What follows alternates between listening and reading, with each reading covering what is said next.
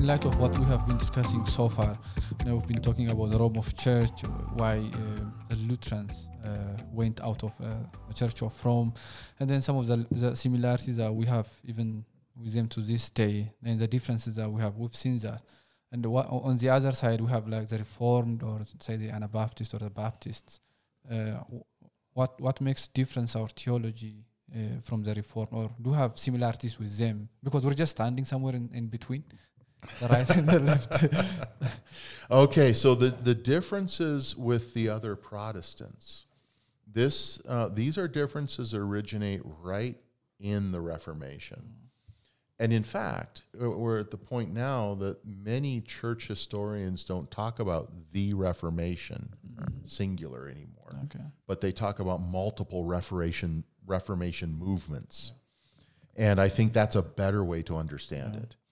And in fact, that's the way some of the reformers would have said it themselves. If you look at the Swiss Reformation, Zwingli himself went out of his way to say, I'm not a follower of Luther. Luther didn't start this. I was teaching what I was teaching before I'd ever even heard of that German guy. I didn't even know who he was, and I was saying these things. I'm not, he was very clear he was a separate movement.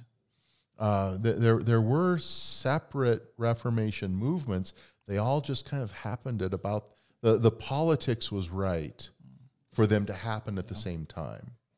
And they did interact with each other. Sometimes they helped each other. Sometimes they hurt each other. But they really were separate movements.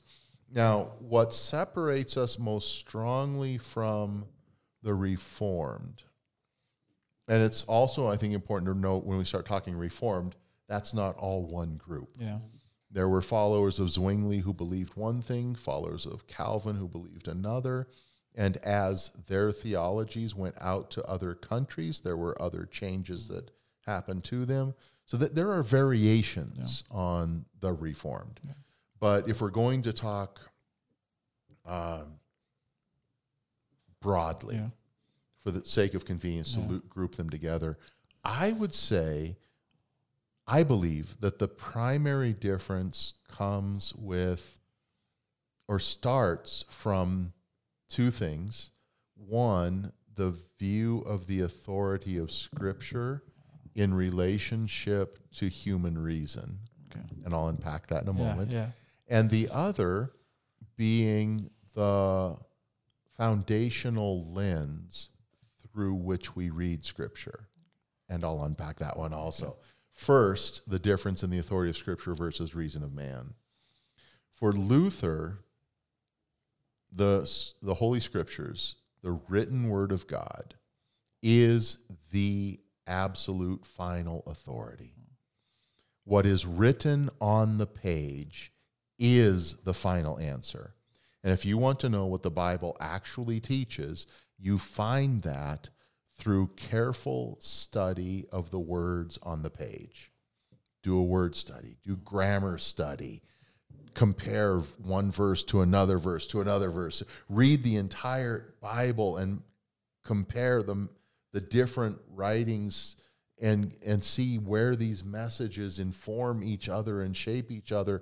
But ultimately, it is the words on the page that give the answer. And one thing that you see consistently with the Reformed theologians, on the other hand, people like Zwingli and Calvin, when you look at the theological arguments they make, they give a much higher respect to human logic. And they will even let human logic override the clear meaning of the words on the page. So, for instance, Christ holds bread and says, "This is my body." One argument from the Reformed will be that, no, the body of Christ is seated at the right hand of God, and we know that a human body can only be in one place at one time. And if the body of Christ is seated at the right hand of God in heaven, then it cannot be on the altar of your Lutheran church. just like you and I are seated in this studio, which means all of your viewers, all of your listeners know right now for a fact you're not strolling through Mescal Square, because you cannot be in this studio and in Mescal at the same time. That's just human logic. Yeah. Well, Zwingli will say, therefore, that logic proves that when Jesus says this is, it doesn't actually mean this is.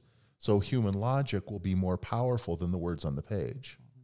Whereas Luther will say, the perfect Word of God says this is, therefore it is.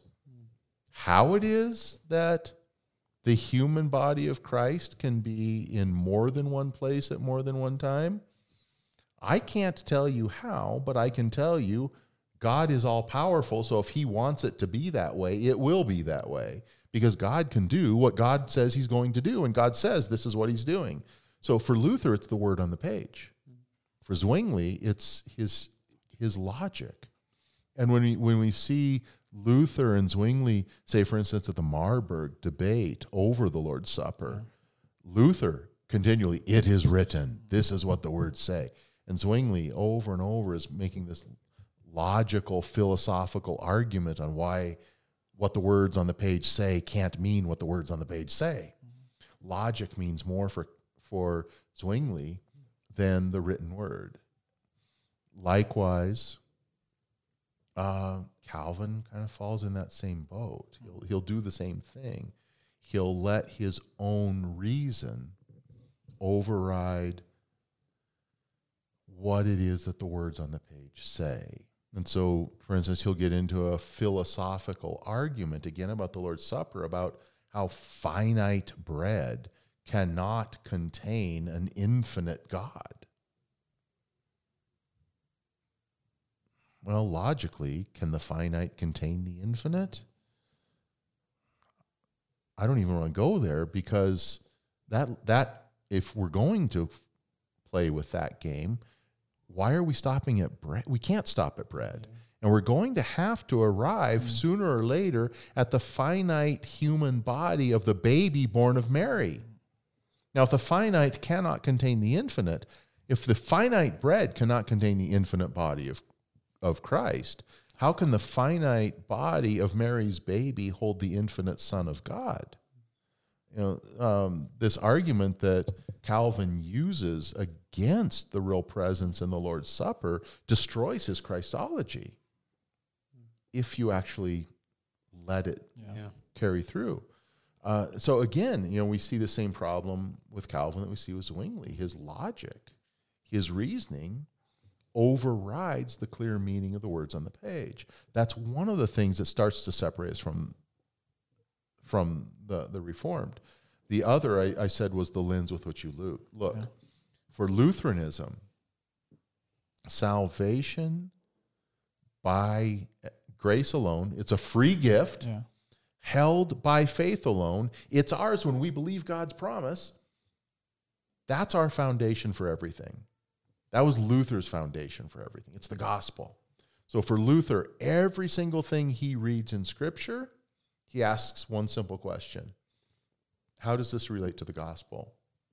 Or to put it another way, how does the gospel help me understand this? So this justification by grace alone, through faith alone, for the sake of Christ alone, is the lens, you could say the lens through which Luther reads Scripture. Like my eyeglasses affect how I see everything. Yeah. Well, for Calvin, I would argue that the lens through which Calvin reads everything is the almighty sovereignty of God. God is all power. God is all powerful. And God is the sovereign ruler of all creation. Therefore, Calvin will argue, everything that happens must happen because it is God's desire. And then where we see this play in then is when Calvin and Calvinists talk about those who are damned with a lens of the almighty sovereignty of God and the belief that therefore everything that happens must be what God wants to happen. you have no choice but to arrive at the point of saying, therefore, everyone who's damned in hell was created by God from eternity specifically for the purpose that God could damn them to hell because God wanted to damn them to hell. And that's what Calvinistic pre-double destination is all about. It's not scriptural. It denies all of the verses in Scripture that where God gives this gospel promise to all creation, to the whole world. But Calvin's lens forces him there. And so those two things, the priority of human reason and the lens through which one looks, those are the foundations that create different theologies. Now, if we want to talk about more specifics, when you look at the Reformed, they deny, almost all of them, if not all of them, deny the efficacy of baptism. Even the other Protestants that baptize babies, most of them still say it's not really doing anything. Zwingli was real loud and proud about his beliefs that baptism really was only an outward work. There wasn't anything really spiritually happening there. And in fact, Zwingli spoke so strongly against baptism actually doing anything that it was only when the Anabaptist followers of his that broke off from him, actually they started arguing, from Zwingli's own arguments that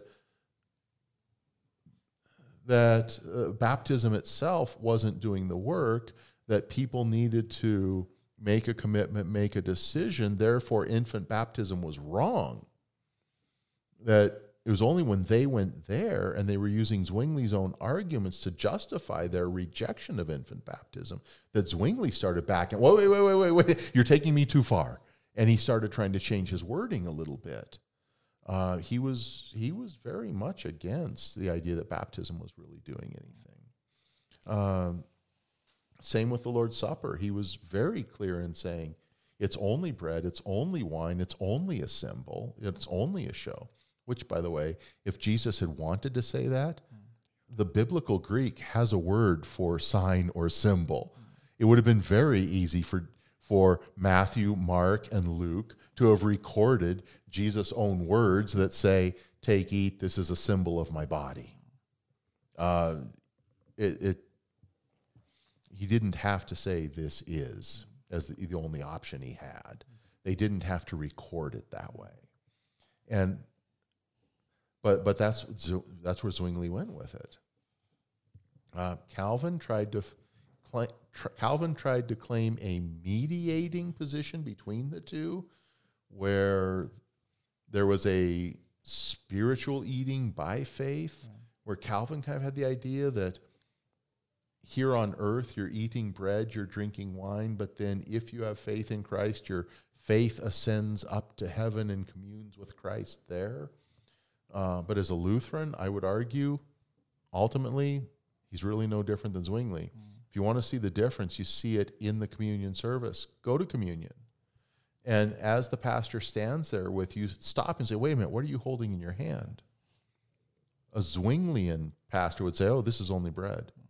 A Calvinist pastor would also say, this is only bread. It's the Lutheran pastor who would say, I'm holding the body of Christ for you to eat. So those are where our differences would start. We could go on to talk about more later. There are some who kind of want to say, okay, we're basically the same, but we have a few differences when we talk about baptism and a few differences when we talk about the Lord's Supper. But other than that, we're really the same. Honestly, we're not. That's why I start with those fundamentals of reason over Scripture and the lens through which you look, because it ends up affecting everything. And the reason I say this, one thing that confirms for me that I'm not overspeaking. Not long ago, I was talking with a friend who comes from a Calvinist heritage, but he's been studying Lutheranism. And he was telling me that biblically, he came to realize that the Bible really does support Luther on the issue of the real presence in the Lord's Supper, the body being, the bread being his body, the wine being his blood. This is what the Bible's teaching. And then he said something really striking. He said, this is forcing me to reconsider my entire Christology. As he started to view how Lutheran, even just the issue of the Lord's Supper, once he was really looking at Lutheran theology regarding the Lord's Supper, he started realizing this had further reaching impacts on all of his theology of Christ, coming from a Calvinist background. And as a serious theologian, he was realizing the differences between a Lutheran background and a Calvinist background completely changes the entire Christology, the entire study and belief of Christ and what he's doing and why and how. Okay. So the differences are truly profound. And those are the ones that are closest to us. When you start talking about the Anabaptists and the Baptists, they've gone even farther. So I don't know. I don't know if that's probably enough for this one. Yeah, for sure. And I have a follow-up question with a few of the things that you have raised. You were talking about reason, logic over the scriptures. How do Zwingli and the others explain the fact that Jesus went through a door? I mean, because if they say like human flesh cannot be up in heaven and here on earth, and how can a flesh go through a door? So you're talking about after the resurrection, when the disciples are hiding, locked in this room, and Jesus appears there. I've not actually read it in Calvin's writings. I haven't studied Calvin deeply enough. But I have been told that Calvin explained that one by saying either Jesus was already hiding in the room before the disciples got there, or he climbed through a window. Like I said, I haven't personally read that in Calvin's writings, but I've been told that was his answer. Cool. I think we used to think like this, before. We used to think that the Lutherans and the Reformed groups or theology used to be the same, basically, but had some minor differences. And the day you came to our youth group and preached about the Reformation, at that day I understood that the Lutheran theology and the Reformed theology had a big, major differences. So thanks for that. Oh, my pleasure. So what about means of grace? Because Lutherans love to talk about this thing, means of grace. So what do we mean when we say means of grace? You have actually mentioned quite a lot about means of grace, but if you just I jump around with different. No, that's good. No worries. It's one of my problems as a theology teacher. I'm used to bouncing around the terms in a classroom that already knows the terms. But yes, so means is just another word for instrument, a thing being used to accomplish something, a tool. And so really we're saying the tools of grace, the instruments of grace. When we say means of grace. And so that phrase just simply is referring to those things that God uses to deliver his gracious gifts. So how is it that God delivers us forgiveness? How does God give us faith? How does God give us salvation? So as Lutherans, we go to Scripture, and Scripture tells us, for instance, Romans 10, faith comes by hearing the Word of God, or the message of Christ, depending on which translation you're reading. But these Scriptures are a tool by which faith is created. It's a tool the Holy Spirit uses. And so we would say, oh, that book sitting right there, that Bible, your Scriptures, this is a means of grace. How do we become Christian? Jesus says through baptism and teaching. Baptism is one of these tools. How does God deliver salvation? The Holy Spirit inspired Peter to write in his first epistle, baptism saves you. Baptism delivers salvation. Lord's Supper. Jesus holds bread and says, this is my body. As a cup of wine, he says, this is my blood, and it's poured out for you for your forgiveness. This is an instrument that he uses to deliver this. And so when we as Lutherans talk about these means or instruments or tools of grace, we're talking about these things where Christ has promised, in this, I'm giving you these gifts. So when Peter says, be baptized and you will receive the gift of the Holy Spirit, oh yes, baptism is one of these instruments or tools. It delivers the Holy Spirit as a gift. The Holy Spirit inspired Peter to tell us that. So that's what we mean by means of grace. Yeah. Just another question. What about prayer? Because most people who have a charismatic or Pentecostal oriented theology thinks prayer is a means of grace where God gives His Spirit and empowers us. What do you think about that? What does Lutheran theology say? Yeah. No, I'm smiling a little bit at that with the way you phrased that question, because you are correct. When you've got a group that has set aside the means that God has promised, sets aside the sacraments that God has given, well, something has to become the new sacrament. Something has to be the new means.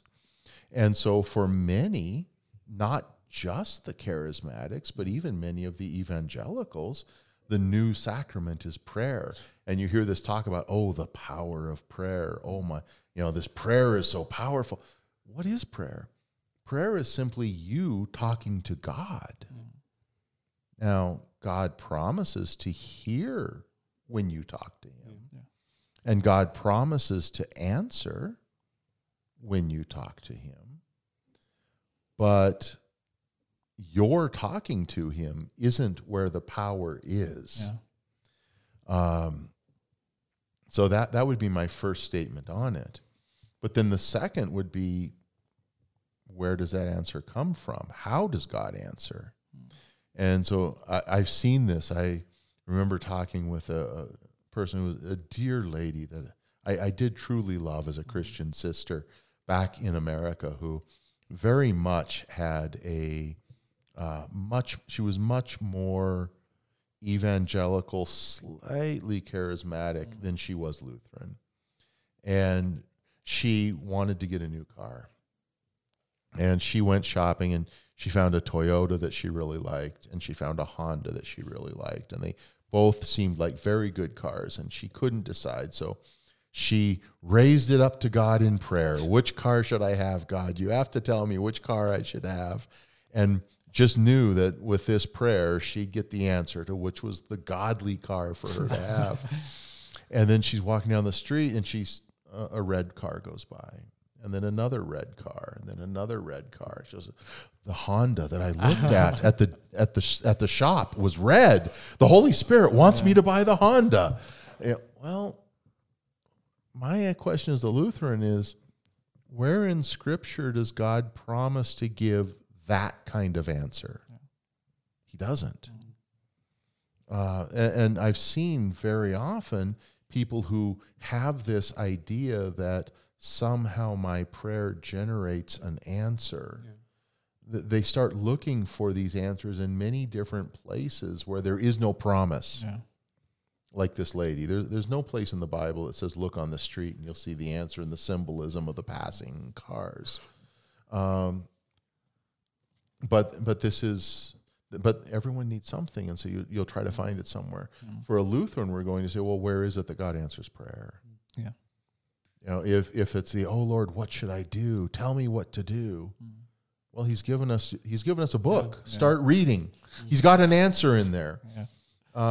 If it's, and sometimes it isn't exactly clear. Okay, I've been given a good job offer. God, should I take this job? Well, still look in the book, and this is the first place, because God has very clear guidelines on what is godly behavior or not. So this new job opportunity that I have, is this a godly profession?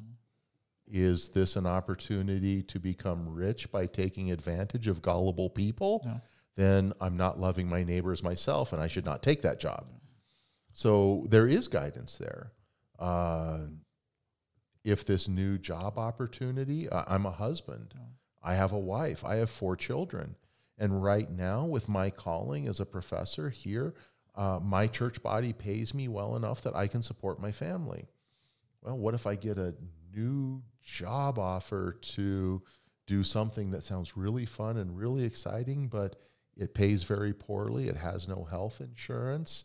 From my vocation as husband and father, where I am called by God to care for my husband or for my wife and my children, should I really leave a stable job to risk my children going hungry because I think this would be fun?